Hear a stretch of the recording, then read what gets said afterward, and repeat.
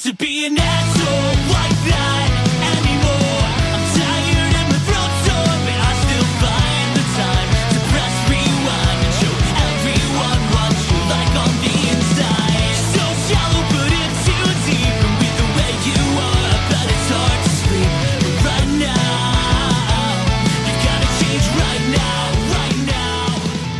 Hey everyone, welcome to a brand new episode of Kellen's Petty Talk Show. Today I'm #blessed to be joined by Drew Conti, bassist of I Call Fives. If you like what you hear in this episode, be sure to check out their music and stay tuned for their brand new EP dropping this fall. Be sure to give us a follow on Instagram at Kellen's Petty Talk Show to stay up to date on all newly announced guests.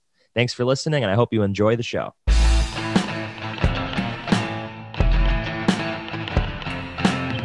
Not sure if you were aware, the other podcasts don't compare.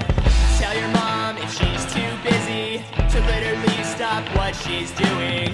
I need all ears on me as I interview legends for thee. Now grab your friends, your dog, and your fish. It's time to rip a new episode for the kids. So sit back, relax, and enjoy the show. Welcome to Kellen's Petty Talk Show. Sit back, relax, and enjoy the show. Welcome to Kellen's Petty Talk show.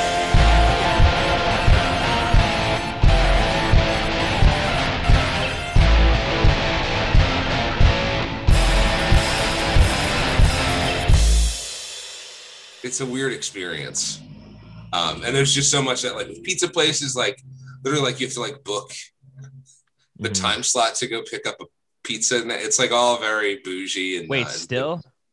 Well, no, yeah. So, like, because there's so much of the, like pop-up places and, like, very exclusive, limited.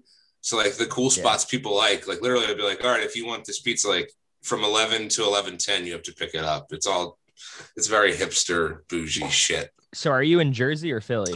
I'm in Philly. Oh, okay. That's what I was wondering. Yeah, so we're from like 20 minutes away from Philly and South Jersey originally. So it's always been super close. Yeah, figured.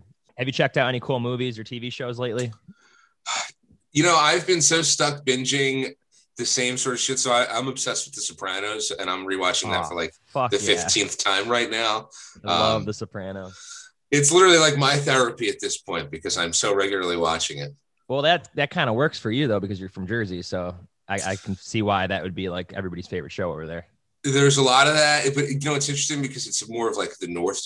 So New Jersey has such a great divide between South and North. Yeah. And so I'm from South Jersey originally, and the show is predominantly North Jersey stuff. But regardless, I definitely feel a certain bond to the show. Yeah, I personally never finished it. I got real close to the end, and I got to just go back and restart it because I feel like I'd get kind of confused at this point if I just jumped right back. Well, like I said, I heavily endorse it. Otherwise, I've been big with just like the main, you know, like that top tier that you'll often hear with the Breaking Bad or The Wire, Sopranos. So like I've made it a point to watch all those shows. Lost, Dexter. I like Dexter, but I don't, you know, when I think of The Wire and The Sopranos, like I'm so but so I started trying to watch Battlestar Galactica. Oh shit! And so I really never knew much of it aside from like Dwight from The Office with the Bears beats Battlestar Galactica quote. Yeah.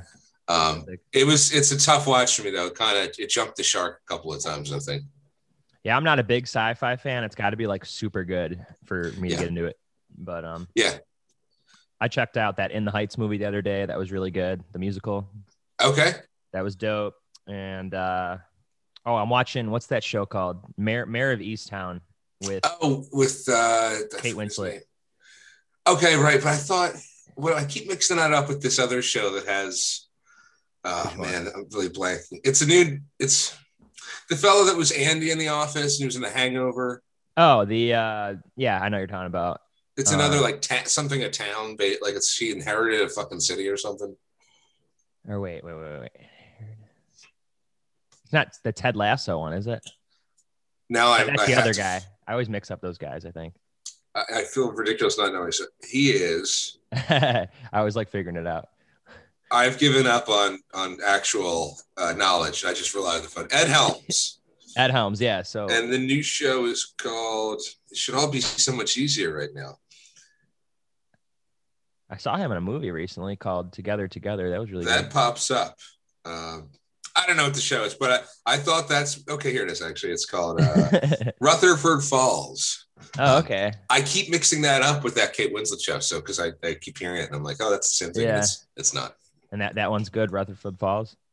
So I've heard. Yeah, I didn't watch it, but I was being compelled to watch it. So maybe I'll have to now. I just spent all that time figuring out what the hell it was. Now we got to watch it. Did you get anything for Record Store Day the other day? Sadly, I didn't. So I was actually pretty. I never had a record player up until last year. So I'm new, but I definitely appreciate it, and I appreciate people's enjoyment of Record Store Day. Yeah, dude, I waited in line for like 2.5 hours in this fucking beating sun just to get that Linkin Park Meteor one. I saw your post of that. It looks great. I got so sunburned, but I was freaking out because I went to this place called Going Underground LA, which is like a pretty cool record store. It's all the music we like. And basically I get there, wait for like 2.5 hours, and like maybe a half hour before the shop opens, this guy brings around these lists. And I'm not sure if they still do this like at all the record stores, but you basically have to mark down on the list like what ones you're going to get. And then they grab everybody's list and they put everything in bags so that when you go in, you just pretty much pay for your bag. Sure. Fucking everybody in front of me had Linkin Park. Of course. Down, and I'm just like, come on. And luckily I still got it, but I was freaking out. I'm curious, like, if that sort of stuff will be the way forward, right? Like that, where, yeah, you know, like that rush to get stuff, like the like Black Friday behavior. We might have seen the death of that, which maybe is a good thing. No, absolutely. How are the COVID restrictions up there in Philly right now? So as of just a couple of days ago on June 11th, everything kind of all the harsher ones, including mask indoors, have been lifted. So it's been, you know, I was an avid mask wearer, and I really support trusting the CDC. I know not everyone feels that way, but I'll admit it's been so strange though. So one day, you know, it's like we're still following these rules, and the next it's gone. It's weird how it just happened, but it happened, and I hope it stays that way, right? But the indoor stuff's open, and I think though, like the actual the way that we do things, like including the outdoor dining and the way that they set it up with like dividers and stuff, I think we might have some new like good ways just to have entertainment and dining and stuff. So I just hope we're in the clear, and I hope it stays this way, man. I do too, dude. You already know, but I got the vaccine yesterday, the second dose. Yeah. Surprisingly, I feel good right now. It's great. I got sort of tired last night, but it wasn't like the first dose where I just was like, oh, you know, I had to go to bed. Yeah. I don't know. Last night wasn't too bad, and my arm's not even as sore as it was the first time. So I'm kind of shocked. Well, I'm rooting for you, and like I said, just hope that this stuff, the precautions, everything else, like that's it. So hopefully, man. Yeah, tomorrow is apparently our day for wide opening, June 15th. Okay. So we'll see. I mean, I have kind of a crazy landlady here that's going to probably still make us wear masks, but we'll see. Sure. Yeah, it's been what a year and a half, right? And like I said, all I can hope is that this really is going to be the end of it, or the near end of it. Yeah, until the next thing comes. It's until zombies take over. It's true. So do you come from a musical family? I don't. I mean, my folks liked me. You know, it's interesting. I remember them liking music, but we weren't like this overly. No one played instruments except. So my second cousin, who I had never met, he died in a car accident in the late 80s. Mm-hmm. He played drums in a band called Cinderella. Oh. And they were like a pretty big 80s like glam rock band. Hair metal, right? Or yeah. So he wasn't in them all that long, but he was in the band, and he helped start another band called Britny Fox, which was another kind of glam rock band. And and then unfortunately he died in the early 90s or late 80s in a car, I think late 80s, in this car crash. So the only fucking musical person in the whole crew. That's crazy. He was dead. So otherwise, no, just me. And I just kind of like many others, I found, Blink-182 and Green Day, and I was just like, I'd like a guitar. And then at first I wanted the guitar, and I was like, shit, well, like the bass is 4 strings, so that's probably easier. Yeah. And so I ended up with a bass. So bass was then the first instrument then pretty much for you. The first and only. I mean, I tried with guitar a little bit, which was helpful in terms of just music understanding, but I really struggled with chords and like actually mastering the instrument. But yeah, bass and then a very little bit of guitar. So how did you get into like Green Day and Blink-182? Is this like friends showed you it or? Well, no. So, I mean, I remember like what, stuff on the radio, and then like MTV at the time actually played, MTV and VH1 actually played music, which was cool. Way back. And then they had a show called Real World Road Rules Battle of the Sexes. And the intro to one of those seasons was a band called Midtown. And they're like playing one of their songs, and on the bass drum it said Midtown. And then I was, from that point around like, I don't know, 13 or 14, I was then very much into like the Drive-Thru Records, and and then I would find hardcore to some extent, and others, and ska and punk. So it started with the Gateway, Blink-182, and Green Day, and then it kind of spiraled from there. I was listening to Midtown yesterday of the Living Well is the Best Revenge album. Sure, it's a great album. Good shit. With the girl on the front. It's a great record, man. I mean, that was one of the ones that really helped shape my interest and my enjoyment of it, and yeah, a hell of a band. Also from New Jersey. Oh yeah, I was gonna ask, like, who from like your neck of the woods at least started, like band wise, like who do you claim? So the most local, so it's what's weird, like, so we are from New Jersey, despite being we were always pretty much within like 20 minutes of Philadelphia. So the Philly thing we don't really, but so with that, so South Jersey really had the Early November, and they were from Hamilton, the blueberry capital of the world. So so Early November was the big one, because then further up north, like with Princeton had Saves the Day. Census Fail was from like Jersey City or somewhere up north, like outside of New York. Armor for Sleep, the same sort of thing. Midtown, the same sort of thing. So really a lot of North Jersey. And then, even like later, like Houston Calls, I really liked. A band called Madison, I really liked, but they were all North Jersey. So South was pretty much the Early November. And then there was a handful of local bands. There's a band called Riding Bikes I really liked. And and then years later, a band called The High Court that we played with that we liked a lot. But yeah, so interesting divide between the two. And then Philadelphia, again, just over the bridge, we would see then Valencia a couple years later, who we were big fans of. And then obviously now the Wonder Years have been doing it for a decade plus. Yeah. Speaking of them, Suburbia turns 10 today. I saw that. Yeah, man. It's so interesting. As you get older, it's funny because I'm not that old. I'm 32.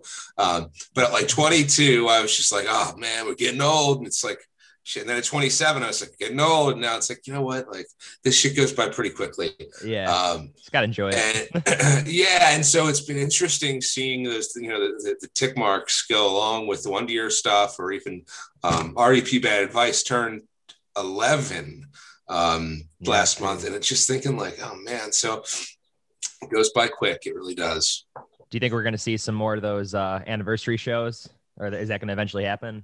Oh, I'm sure. So, and the joke is, so I remember around the time that we were really getting into it in the early 2010s, we started to see those bands that had called it a day. And then they were coming back to do that, because, it's kind of the low hanging fruit for us fans. Like, we all love it. And, and oftentimes the artist really enjoys those, like, everybody calls it like the legacy stuff now. But yeah, so like playing the classics, if you will, I think, everybody kind of wins. The bands get to play something that people love, that might offer, that's not to discredit anybody's later albums, but like, I don't want to name any records, but you can guess that there's a lot of bands that, of course I like the early stuff better. I'm a fan of seeing that stuff happen, but I also appreciate a musical progression that, I wouldn't want Saves the Day to have written Through Being Cool Every Time. One of those reasons is it's not a cheap, you can't really attain that same, it's really hard to capture lightning in a bottle 5 times straight, right? Yeah, so it is. I appreciate folks evolving and trying different things. And then there's some bands that stick to that same sort of style, and it's kind of all up there. But regardless, I expect that, we'll be seeing a lot of those reunion things. And it's too bad for some of the stuff we might have missed over the last year and change. No, for sure. But yeah, I like when albums change. I mean, each one could be like a time capsule anyway. So it's kind of cool to see progression. I agree with you on that. Oh yeah. But yeah, for me, I'm from Buffalo, New York. So we can claim the Great Boys in Every Time I Die. Oh yeah. Penameno, Cannibal Corpse, the Bunny the Bear. Okay, I remember that band. Snapcase. Sure. We got some good ones. And so Such Gold's Buffalo too, I think. Such Gold's Rochester, but that's we claim them too. We claim them in Polar Bear Club because Rochester's fucking right there. Sure. But yeah. Did you play any sports growing up? I've always been an avid basketball fan. So actually on this other side of my wall is this huge 76ers banner. Hell yeah. So I played in middle school for my school's team. And then after that, the party was kind of over in terms of I was a small guy and I wasn't that good, but luckily my middle school's team was just kind of weak. So I was a starter on the JV team. And then after that, I played up until about 5 years ago in rec leagues my whole life. Just like to play. It's fun for me for exercise and stuff, but I'm still an avid fan of the Sixers to this day. I had season tickets the last couple of years too. Yeah, actually basketball is my favorite sport to play. I wouldn't say it's my favorite to watch, but to play, it's definitely. And I played for 5 years on this like Amherst Youth Basketball. It was called. It was kind of like one of those leagues you do outside of school. Yeah, sure. But yeah, I wasn't like that great either. And that's what sucked is because like I'd practice in my driveway every day and I'd be fucking amazing and like nobody could touch me. And then, and then when you're in the game and you got like, all these people watching and it's your turn to shoot, like you fucking choke up. Your driveway is not the same as the typical court. Yeah, it's tough, man. That home court advantage is something. Yeah. You ever take like an elbow to the face in like a game? Actually, no. I was pretty lucky. I tried to stray from contact, and I didn't drive much because of the size. Like I'm 5'6", and I didn't have a great handle. So I was I was trying to be a 3-point specialist. I was ahead of my time. Hell yeah. So what was the first record you ever bought? You went out and bought like something that you were like, I'm going to get that. So it's tough because the first one that was a big deal to me was AFI's I Wanted Sing the Sorrow, which had to have come out maybe like 2002 or 3. Yeah. But my brother went and got it. And instead of getting Sing the Sorrow, which was the brand new one, he accidentally got me a record called The Art of Drowning. And that had come out a few years prior. And then I just by accident, like, so Sing the Sorrow is like a much more, it sounded like a 2000s, like, I don't even know what the term would be, emo, whatever you want to call it. Yeah. Whereas like that late 90s one was like, it was like kind of skate punky. And it opened up this whole different side of the musical corn for me. So I'll admit, I don't remember the first one. Actually, it was probably Meteora or Hybrid Theory. Wow. But I do really remember that record, that CD experience, because like I said, I wanted that one that was like, that had just come out, and Davey Havoc. Well, Davey kind of always looked the same way, but it was it was like in the vein of what else was happening with Taking Back Sunday and Sense Fail, those sorts of bands. So it was cool to get the Tony Hawk kind of song first. No, yeah, All Hallows EP is my fave. I mean, that's what got me into it, was the Tony Hawk Pro Skater 3 soundtrack. Sure. Oh, yeah. And it's kind of funny, dude. Back in, I think, October, I was in Buffalo at like one of our local record stores, this newer one called Black Dots. And I went and I saw that they had the All Hallows EP and I didn't have it on vinyl. So I was like, fuck yeah. And then I posted about it like on my Instagram story. And literally one of my friends had just traded it in to that store. So I bought his copy. It's a small world after all, man. It was crazy. Yeah. So you already kind of answered. Green Day and Blink got you into pop punk. Would you die for pop punk? No, I wouldn't die for anything like that. When it comes down to it, I think I would die for my dog, and it kind of ends there. Yeah, me too. So now if he starts to play the guitar, then maybe, otherwise, no, sorry.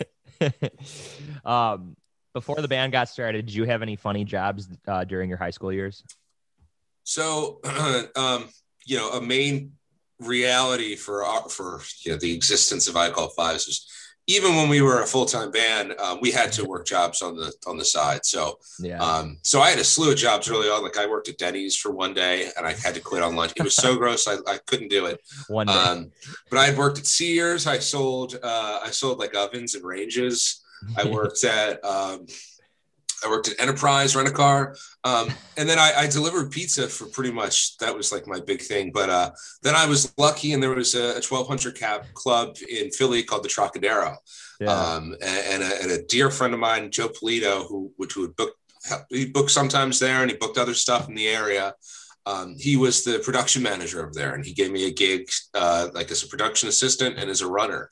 So in between tours, I was able to do that. And that led to just some insane experiences. Like just one quickly, I drove Sean Paul once. No way. And he was smoking. And it's funny, his bodyguard had a picture of Sean Paul's face on the t-shirt, which I always found strange. But I'm driving them back in this rental van, and it's only 3 guys and me, and they're all just smoking, and the radio's on, and Bon Jovi's "Wanted Ditto a Lot," that song comes on, and they all fucking just sing along. He's like, "Turn that shit up, man." And they turn up the radio, and they just all sang, and I was like, holy shit. I was like, this is just interesting. But then I also made the joke to the tour manager that if they needed a ride, just say, "Just give me a ride," because their hit was "Just Give Me the Light." Nobody laughed. So, but it was a crazy job, man. And just the experiences and meeting people and seeing that other side of things of like some legitimate success and like, sold out shows there were insane. And that was certainly a level that we hadn't ever reached, but it was awesome. Was Sean Paul cool at least? I didn't really deal with him, but I'd also, there have been times where some people were just blatant weirdos. Like there was a fella named Adam Ant, who was MTV's sexiest man in 1980 or so. Yeah. He looks like, I'm certain that he inspired Johnny Depp's character in Pirates of the Caribbean. That's what this guy looks like. And they were like, don't speak to him and don't look at him. And don't even think about him.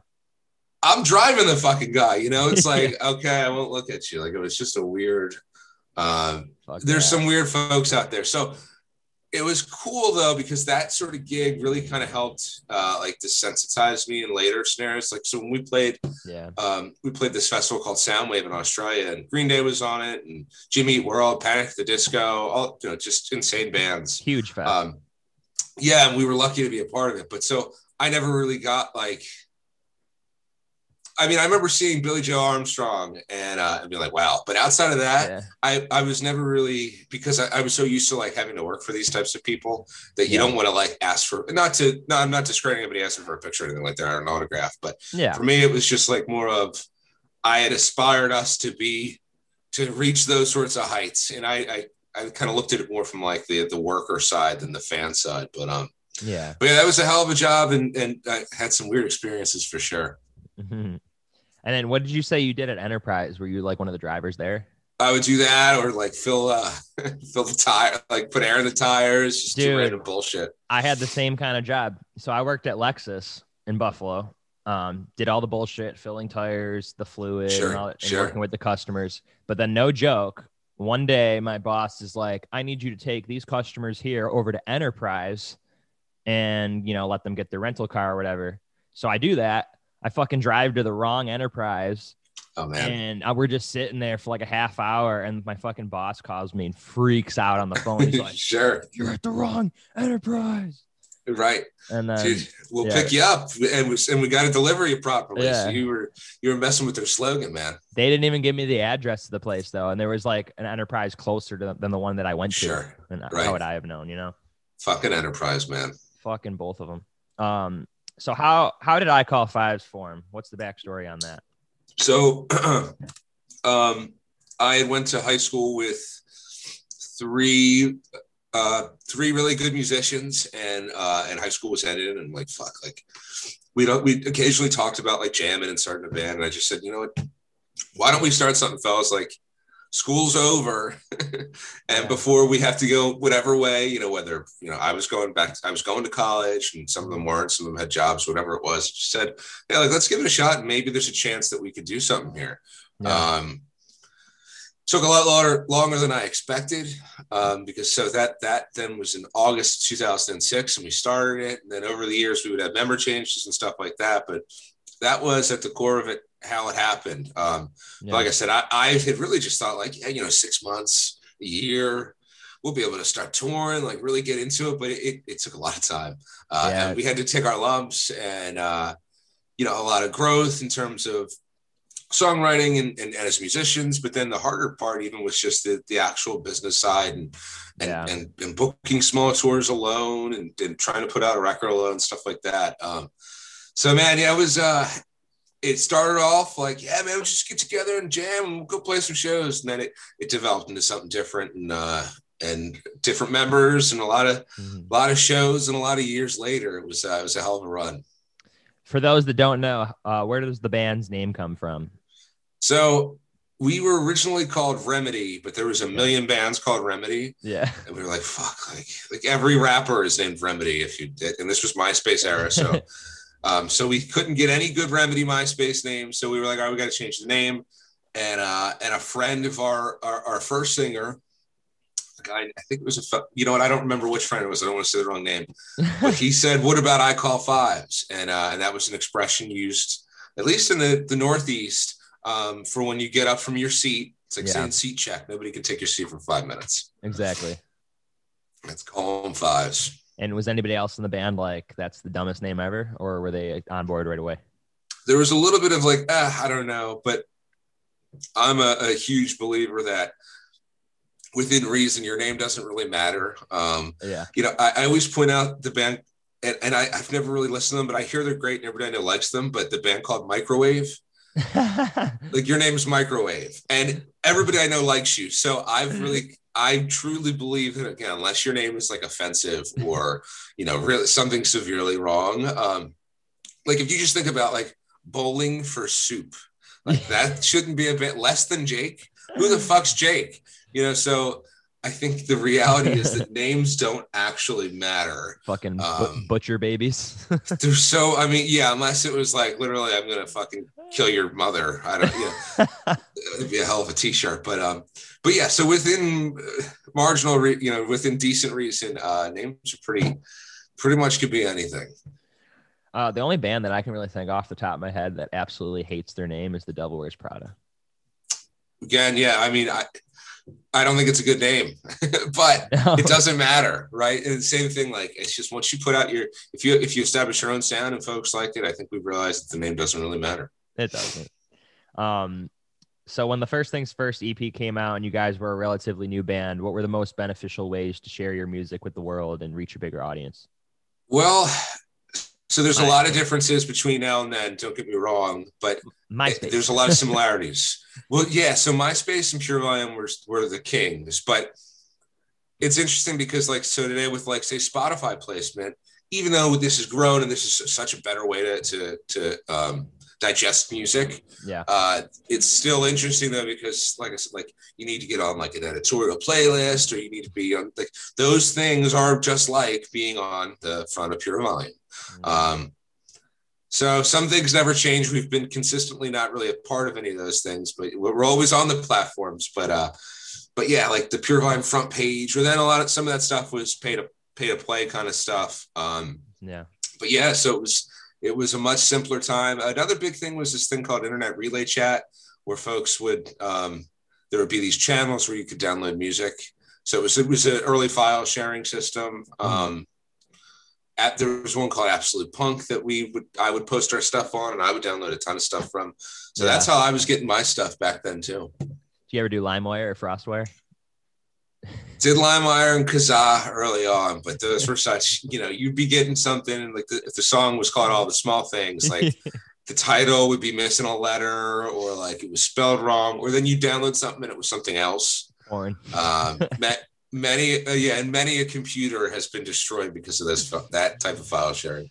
Dude, funny story. I just learned about this like maybe 2 years ago. One of my neighbors up the street told me. But my neighbor right across the street from me apparently downloaded music on LimeWire when he was 12. He's probably 28 or 9 now. And basically accidentally downloaded a bunch of child pornography. Didn't know that. No. And apparently the FBI fucking raided his house. He's 12 years old. Jesus. The FBI seized all the computers, thought his dad was like a child porn kingpin. Sure. Hilarious. Yeah, man, those were some weird times. The power of the internet. So luckily, so like now, because we can get stuff in a much more like easier, normal, more achievable way. Yeah. We don't have to use these fucking, weird file sharing services.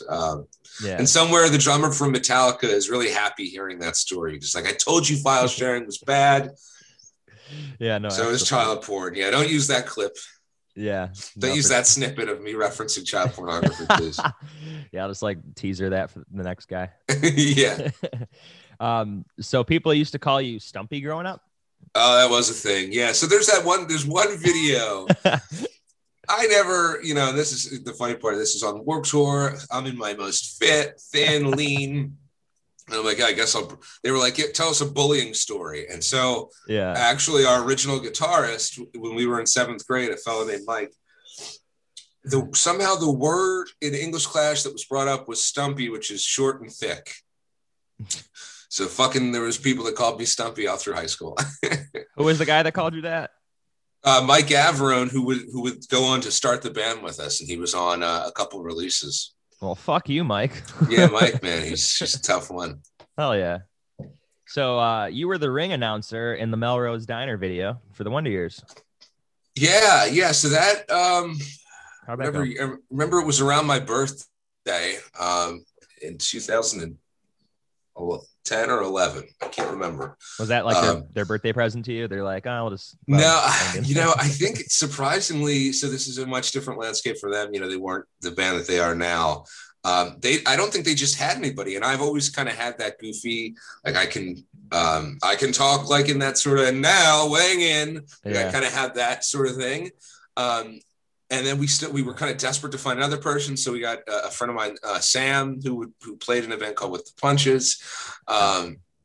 So it was a strange way that happened. I remember it was a long day, and the fellow that directed it had done like Fall Out Boy and like some next level huge stuff. Yeah. And obviously I'm not an actor. Shocker. I remember he was giving me actual direction, and I was just like, well. So he wanted me to say like the evil Crag, which is the name of the bad guy. And I was like, well, why would the ringside announcer like say it like that? Like, yeah, like he's just the announcer. He's just saying, here comes Crag. Like, we're not going to do it like it's a promo for the bad guy. Yeah, he's like, just trust me. It's the way to do it. And I was like, I guess, like, there I am trying to tell a professional, be like him trying to come to my job today. That's awesome. So yeah, I was, turns out I was wrong. And that video ended up being really cool. No, sweet. You're also the Drew that was too busy sexting, as mentioned in the Wonder Years song New Year's Eve with Carl Weathers. Yeah, so we've really had a hell of a run, right? Yeah. There's a couple of years there where they were very generous. I had sold some T-shirts on a tour with them. Yeah. And we broke down, and it was like this whole fucking mess, and that's what the song's about. But it wasn't just some stranger. It was the person who was actually my ex-girlfriend now. After we had seen her, I sent her we were having interesting, weird texts. But I remember they were like very graphic. And for like, 19, 20-year-old me, I was just like, yo, guys, you'll never believe what this says. Yeah, right. And it was some weird stuff. So if she's out there, I'm sorry. That's hilarious.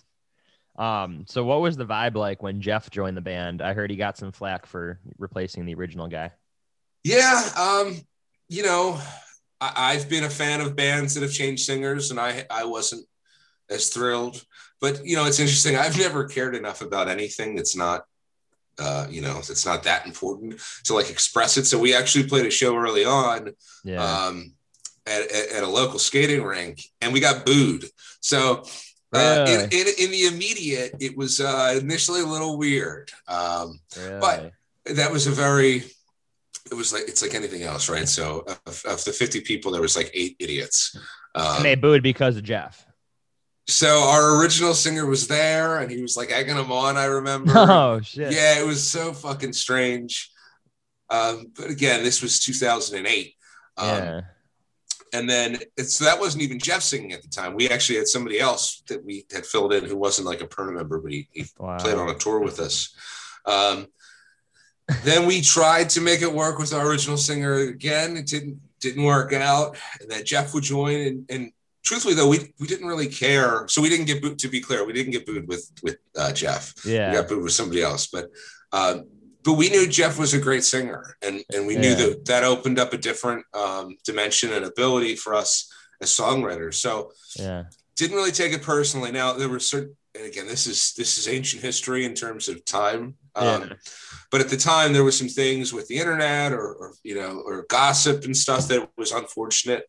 But I think it worked out for the best for all parties. Yeah.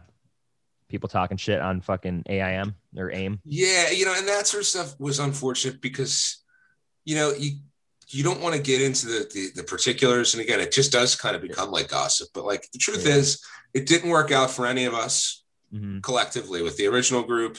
And we had a slew of member changes over the years. It's a lot to be in that type of band that's trying to tour regularly. And again, financially, you got to work part-time jobs and all that kind of stuff. Yeah.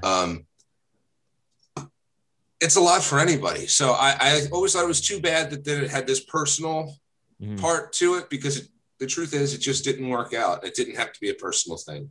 Yeah. I feel like so then I felt bad for Jeff though initially, but then I think we were able to really make this a band with Jeff, and it wasn't, once we had put out our Bad Advice EP, I feel like that was the separation was clear. Yeah, it was like a changing point. So how involved are you in the songwriting process? Does everyone in the band contribute the lyrics, or does Jeff just lock himself in a treehouse and goes ham? So in years past, I used to be I would try and work on stuff and be a lot more active. But truthfully, on the latest release, so we're still finishing up a new EP. But with this EP and the single Be Kind that came out, this has been Jeff. Hell yeah! And again, I think there's a part of when you're like, when we weren't on tour, he was working at Best Buy full time. Like it just takes so much out of you. And so now for him to be able to kind of focus on this as more of a hobby and like for fun, I saw a side of him, creatively and an interest and an effort that was kind of unmatched. So I think he did a great job. And it's interesting that, this is going to be about 10 years since our last release. But I think, I think his improvement it's been notable in that decade. Mm-hmm. Yeah, your full length came out on the Warped Tour. Do you wish it came out sooner so that more kids were able to know the words, or did a lot of them already know it? No, yeah, I mean it would have been nice if it was out sooner, but there's a lot. The Pure Noise they're such a huge, unbelievable label now, right? Yeah, they were in their kind of infant stages then. There was a lot of stuff that maybe could have gone differently, but for what was available with the resources and the guys and the team and all that stuff, I think it went about as good as it could have went. No, absolutely. You got any funny Warped Tour memories? There's nothing from the Warped Tour in particular was tough because we were in a van and trailer. So, having access to running water and a toilet and stuff like that is amazing. But no, I mean, getting there, it's sad to think too, like a perk to my day was, we got to use the porta potties first. See, that's kind of funny though, but like, fuck, and again, of course, we were just happy to be there. Yeah.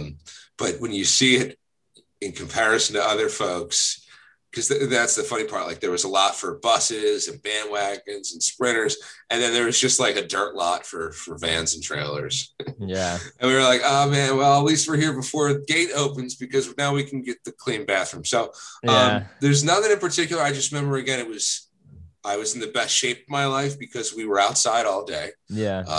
And then we were, moving our own gear from the van and trailer to the stages, and then playing in that. So that was cool. And it was sort of like a science fair project for my body because normal me, that sits inside air conditioning, and can go eat a bag of chips. He is not as fit and physique as 2012 Warped Tour Drew was. Yeah.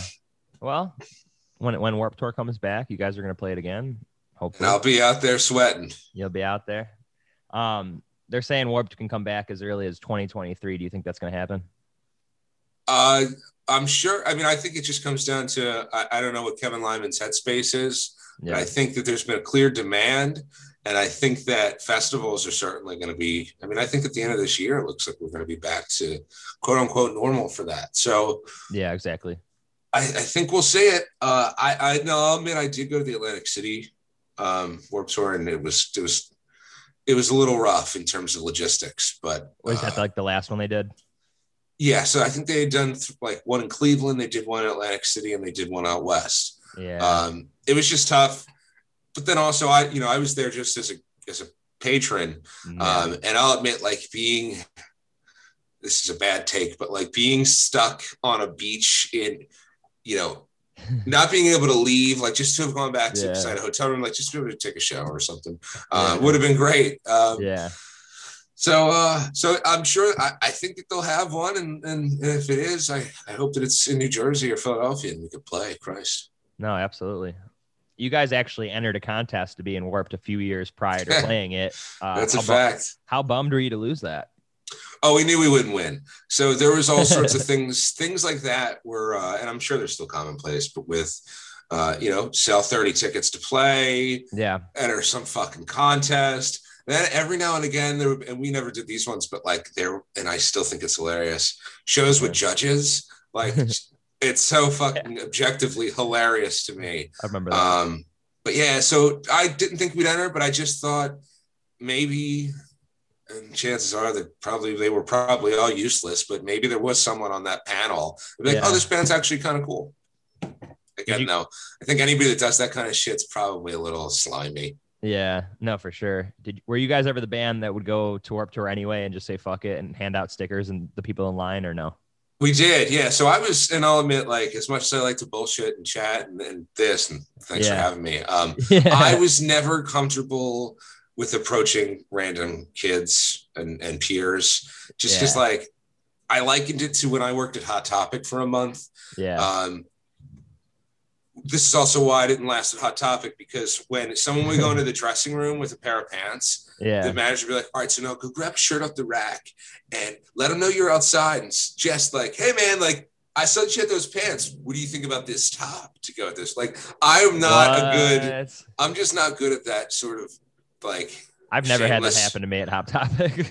Yeah, maybe it was a weird time. I don't know. But the shameless plugging has never been my strong suit. Thank God that it was. Jeff and others were willing to do it. And I will always be grateful, because it's an important thing, and you can really find music that way. So I'm glad they did it, but I was always a little too shy to do it.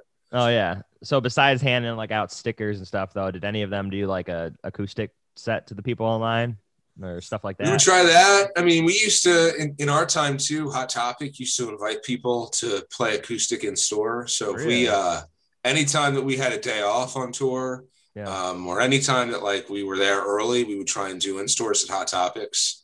Cool. We, this was a very old mentality, but like, it was just always trying to, let's just go play. I don't care if it's to 5 people or to 50. Rarely was it to 500, but like the only way that you can play to people is by just getting out there and doing it. So, and even if it's not, the dozen you might play to that day might all hate you, but maybe somebody tells their cousin or their sister or their aunt, and that next person likes you, and maybe that next person, it's like the 12 degrees of separation sort of thing. So we always just figured, let's get the hell out there and try and do it. Just go for it. Yeah. You and Jeff went to a junkyard and picked up cool ass seats for your van at one point. What kind of seats did you get? So they were, they were like these leather, like kind of like a diner booth seat. But the problem was the vehicle we bought, it was totally gutted on the inside. So it was just a cargo van with nothing, no insulation, no air conditioning, like nothing was actual, but it was the only vehicle we could afford. And then, they went to the junkyard. I didn't actually help install it because number one, I'm not handy. And number two, like our drummer at the time, his dad was like, they were welding shit. And I was just like, I'll clean the seats. They were filthy. So I was the cleaner of the seats, and somehow we never got injured and it stayed in place, but probably not legal. I don't know the legality of installing your own seat, but it got us where made to be. Were you super hot with no AC? It was awful. Yeah. And well, the other part that was really too bad, it did have some perks, but we were touring the full US without windows. Oh my God. You know, so just as a passenger in the back, like you can't look out. Oh, I see. Yeah. So imagine being in a painter's van without like, so a traditional passenger van has those cutout windows for everybody. When you're in when you're in one that's just like a straight cargo, the difference between a cargo and a passenger van is the insulation, the seats, the windows. Like you can see, we could see the cutout for the window. There just wasn't a window. So unless you were in the front, either driving or front passenger, you couldn't see. Which you get, like if you're driving through the mountains or by the beach or whatever, it'd be cool to look. Who was the main driver for the band?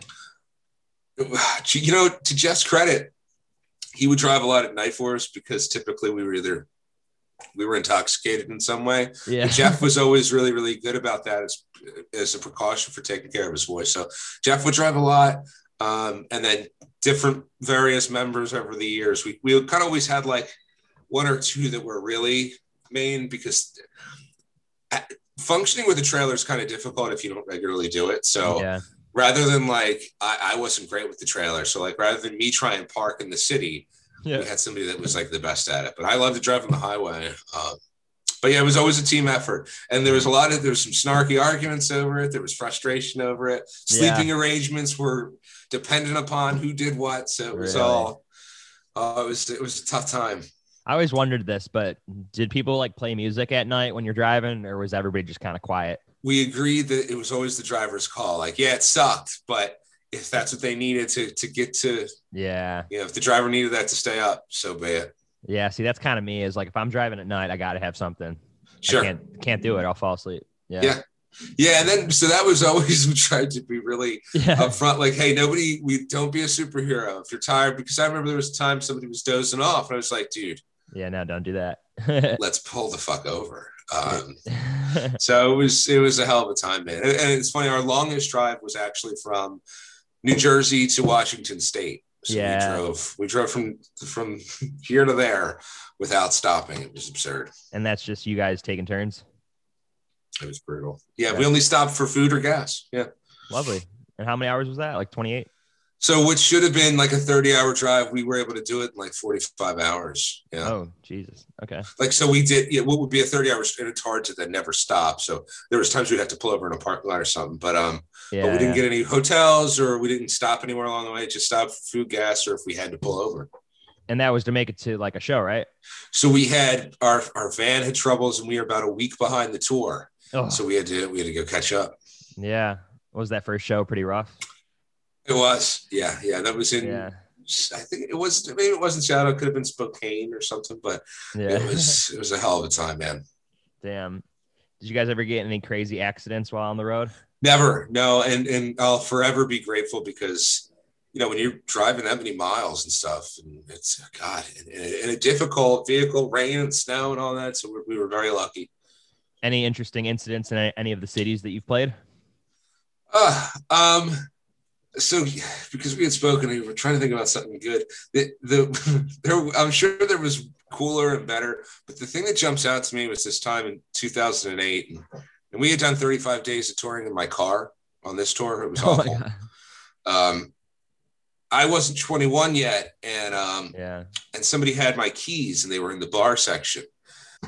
So they said you can't go into the bar, but they had my keys, and I being me, just said, I'm just gonna grab my keys. Yeah. And the guy was an old guy too, like kind of grabbed me and pushed me out. What? And I pushed him, and he fell down. So he turned out he was like 75. I ended up essentially beating up an old man. He fell, and it was bad. And then his son, who was the bouncer, literally, because I'm not like a big guy, this totally was not intended to be what it became. Yeah. I get drug out, literally, like they dragged me by my collar and threw me out of the club, and they kicked us off the show. Wow. So I kind of beat up an old guy, but I got to tell you, and I know I'm not describing this very well. Number one, he didn't look that old. He was the youngest 70-year-old I've ever seen. Yeah. But yeah, I did push an old man. So what did he do? That's my funny story. So he put his hand, like he grabbed me and pushed me, and I was just sort of confused. Yeah. And just reactionary. I just pushed him back, and just the rest is history. What was he, like, hammered? No, he was the owner of the bar, and he didn't want minors in the bar. So he was upset thinking that like I was trying to sneak in to drink or something. I see. Okay. And so this place was called Ray's Golden Lion in somewhere in Washington. That's funny.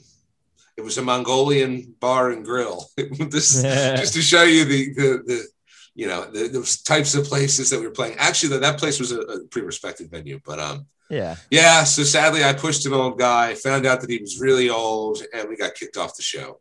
Whatever. He touched you first. It's 13 years ago, and I'm still thinking about it. Yeah, but nobody should be putting their hands on anybody. No, and it was just, again, it was a product of a different time, and I think there was a bit of a language barrier issue too. It was all really? It was all bad. Yeah. Did they got like a specific like accent up there? No. This guy was so the restaurant specialized in Mongolian food. Like, so I'm pretty sure he was Mongolian. That's so funny. yeah, it was a hell of a time. Anyway, so the Wonder Years was the headliner on that, and this is again in 2008, so they weren't as big. And I just remember being like, you guys got us on the show, you booked us, and here I am pushing old guys. Oh well. Who knows? He might not even be alive anymore. What were some of your favorite places you got to see or visit while on the road? I really became fond of Savannah, Georgia. I just really liked it there. The Forrest Gump bench used to be there too, which I thought was cool. Yeah. So I really liked it there. I was always happy to be in California, obviously with In-N-Out and the sites and what's that? The I-5, right? Is that the big one? I was just, getting an opportunity to just see different places, especially that are so different from your home place. Even like, I remember in Washington, like I remember literally like looking up, we were like at a Walmart and it was just mountains. So like, man, this is something. Or even if it was driving through Utah, like all that stuff was wild. I always like going to Las Vegas. We would always make a point to get like a $30 room at like the Luxor or the Hooters casino. But so honestly, I really did enjoy all of it. And outside of that, going to Australia was amazing. And to have gotten to go there twice was really incredible. Mm-hmm. No, I'm super jealous of that. Are you able to go back and listen to your own music, or do you feel overly critical of it? I can listen to it. I don't, I know some folks don't at all. It's like there was an actor, I don't remember who. Johnny Depp. I know but somebody like that we'd be like, hey, really? Like not Jason Segel, but somebody like that's not as serious. Oh, it's the guy from Star Wars and Girls and Adam Driver. He doesn't like watching himself? He won't watch himself. He somehow got like bamboozled into watching himself and he freaked out.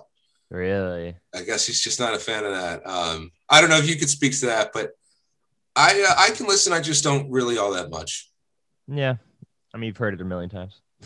Right. Yeah. So would you say the new I Call Fives EP is the best stuff yet?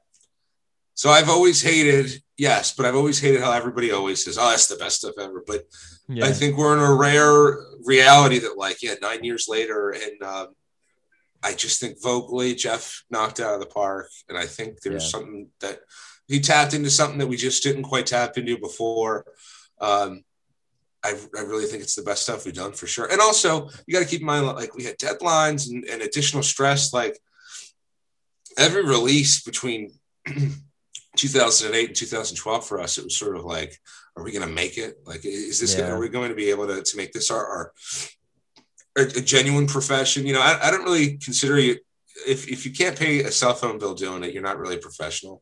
So we got lucky that like we looked maybe better than it really was. But from a monetary standpoint, it was so difficult and just another level of sheer difficult stress. So to be able to revisit this 9 years later and remove that, it has been, it's been really great to see the growth for the guys. And I really think it's a great product. Mm-hmm. How was working with Casey from the Wonder Years in the studio to create the masterpiece? It was cool. Yeah. So we've worked with a couple different folks, and some have been pretty big guys and some smaller. And Casey's, I think, one of the most enjoyable experiences I've had, especially because I don't really play with such seriousness. And, over the last several years, I haven't really picked up the bass all that much either. So to be able to go in though with a guy that's like a bona fide pro like that, like he really helps get a much better level of playing out of me than I probably expected. And he did a hell of a job. And from a pre-production standpoint, he did the most. And this isn't to discredit anybody else we worked with, but we used to be reluctant of changing stuff or taking production ideas. We trusted him a lot with this, and he made some major changes that I think were pretty big. So I'm excited. I really am. When will you get to hear it? So we're still finishing it up. It's been different because some guys have had to go in like on their own schedules and nights and weekends and stuff. But our fingers are really crossed for October, November for the release. That'd be cool. Any plans for shows? And we're going to hope to follow it up with some shows, and then maybe in the new year, it's funny calling it the new year in June, but in 2022, then being able to support some other stuff and do some more with, because this has kind of it's been a weird year, and we were kind of late on submissions and stuff like that. But I think next year we'll be able to have some stuff, and we'll have this new record behind it. You think there'll ever be like another tour, or just like some smaller shows? It'll be, like one weekend sort of thing, just because of children and marriages and careers. A true tour is really hard. Yeah, kind of figured. So, you met your girlfriend on Craigslist? No. I met Mike on Craigslist, though. Maybe this is the old one. I don't know.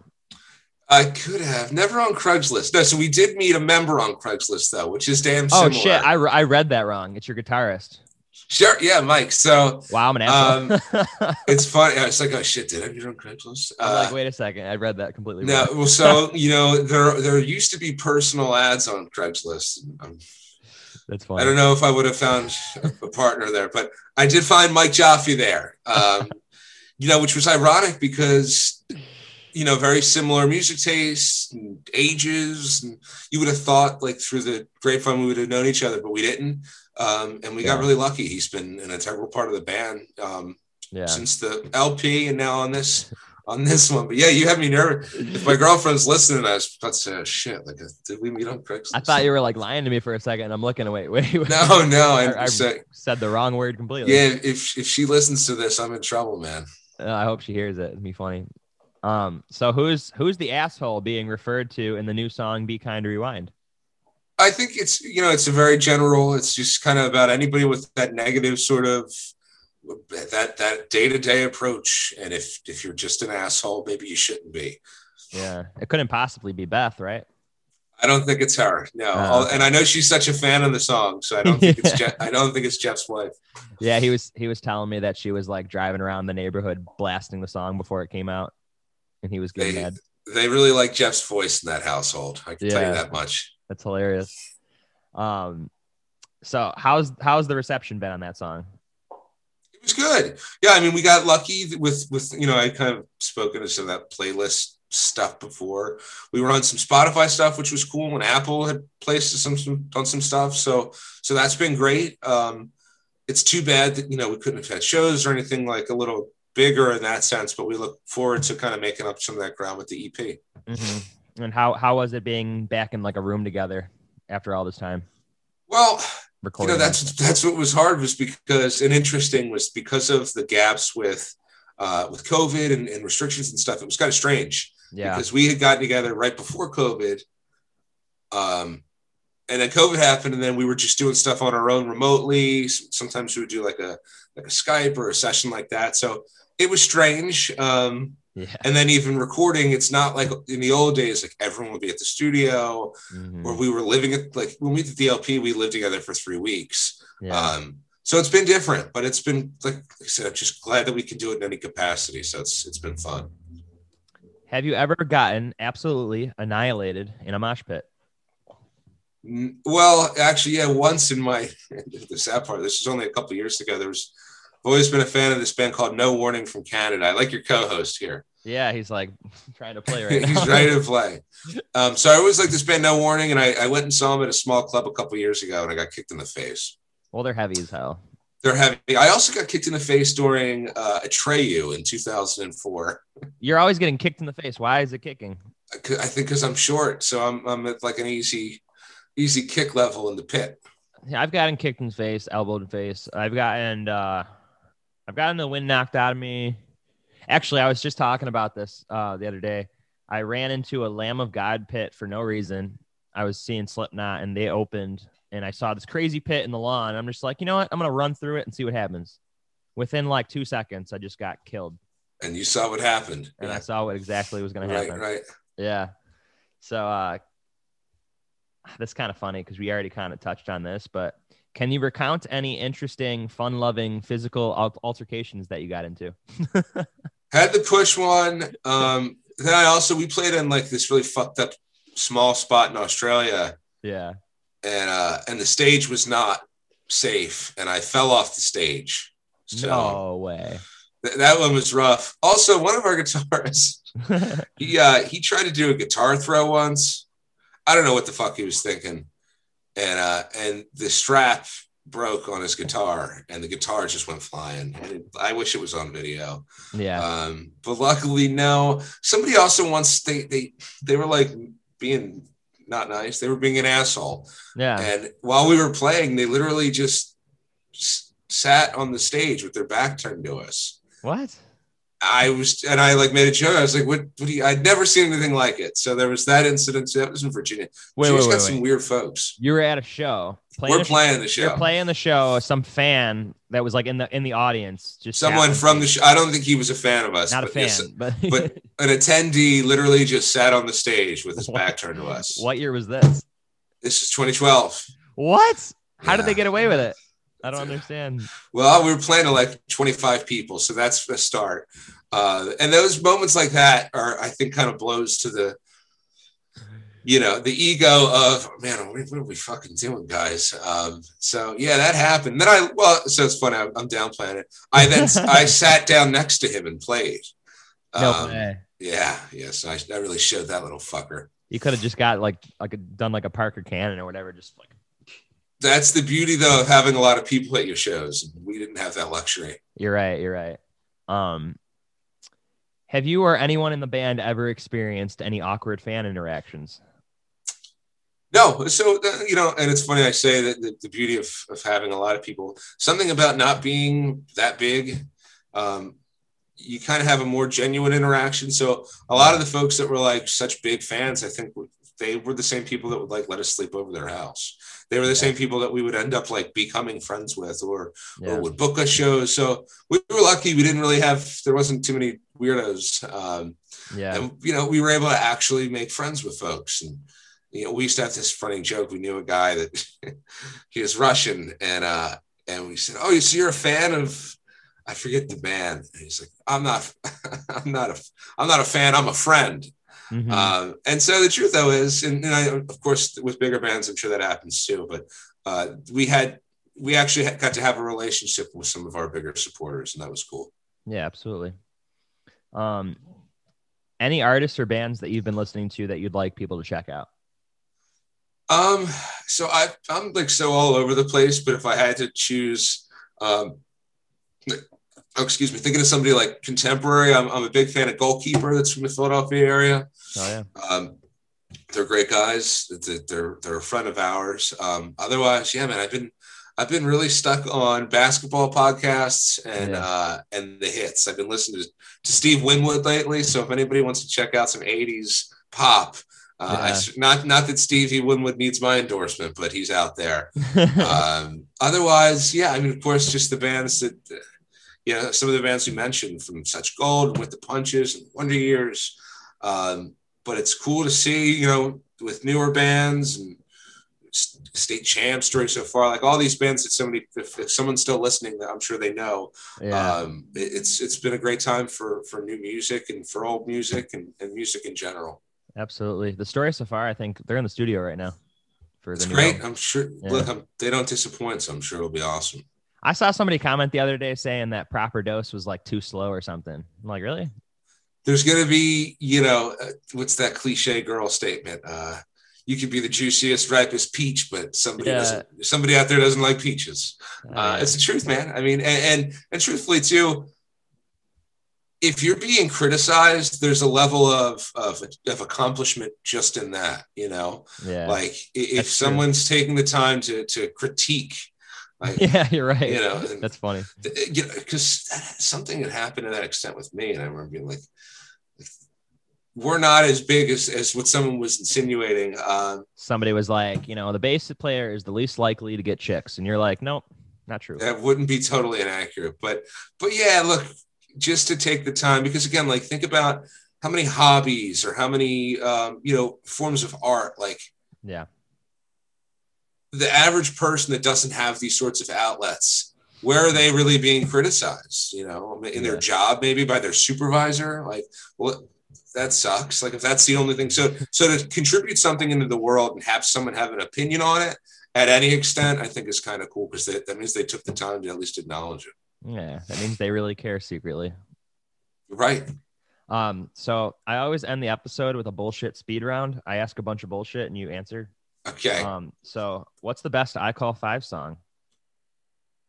Elevator Music. Really? Okay. Beavis or Butthead? Neither. Oh, you don't like that show? I don't like them. I like the show, but I actually don't like that. The two of them, like there's there's the one guy that's like, that is pretty much Hank Hill. Like there's a bunch of fun characters in it, but Beavis and Butthead themselves, I didn't love them. What are you doing with my bushwhacker? Hell yeah. Okay. Lesbian Seagull, all that. Yeah. Who's your bassist inspiration? If you got Mark one. Hoppus. Fuck yeah. Grape jelly or strawberry jelly? Great for sure. Same. Xbox or PlayStation? Xbox. Same. Beach or pool? It's tough, man. Yeah, isn't it? It depends on the day. Probably the beach. Yeah. But I hate the sand. And I got the sand in my fucking toes and in the car, but I sound like a real old man, but I'll take the beach. No, actually I surf now, and I have like this like thing that my dad gave me. It's like a tarp you put down, and it kind of helps like not get sand on your feet. I don't know. Okay. And then nice. you put like these slipper things on, and yeah, then you're set. Okay, cool. Capri Sun or Kool-Aid Jammers? It's gonna be Capri Sun. Hell yeah. Funniest movie you've ever seen? Oh, that's tough. I really like Old School. Oh, okay. So I'll go with that. I really was a fan of like the stupid Vince Vaughn. The movie Old School. I thought Old School comedy. Okay. No, the movie Old School. Yeah. Hell yeah. Will Ferrell's got this new project coming out to Apple TV called I forgot, but it's about some podcasting thing. I don't know. It's supposed to be a really good series that's coming out with him and Paul Rudd. So. Oh, you can't go wrong with Paul Rudd. Yeah, no, that's gonna be a good one. Favorite horror movie? I like Halloween. Hell yeah. I think that's a fair one. Yeah, absolutely. Top 3 favorite aspects about Jeff Todd? He's a hell of a singer. Outside of that, it's unprecedented. No, he's really been he's been a reliable friend and part of the band. You know, for a group that's had such inconsistency in members and members. Yeah. You know, we really were able to count on Jeff and extend this thing. If we had called it quits, you know, in 2008, then we would have missed out on a whole lot of good stuff. So he's a dependable guy, and he's a good friend. Now, this next one's going to be a two-parter kind of, because I wasn't sure if you were still living in Jersey or not. So what's the best pizza place in New Jersey, and what's the best pizza place in Philly? So in New Jersey, I'm just partial to my local town. There was a spot called Sal's in Washington Township. There's 2 or 3 Washington Townships, but the one in South Jersey. And in Philadelphia, so it's funny because I was mentioning to you before, there's like a lot of the exclusive stuff now.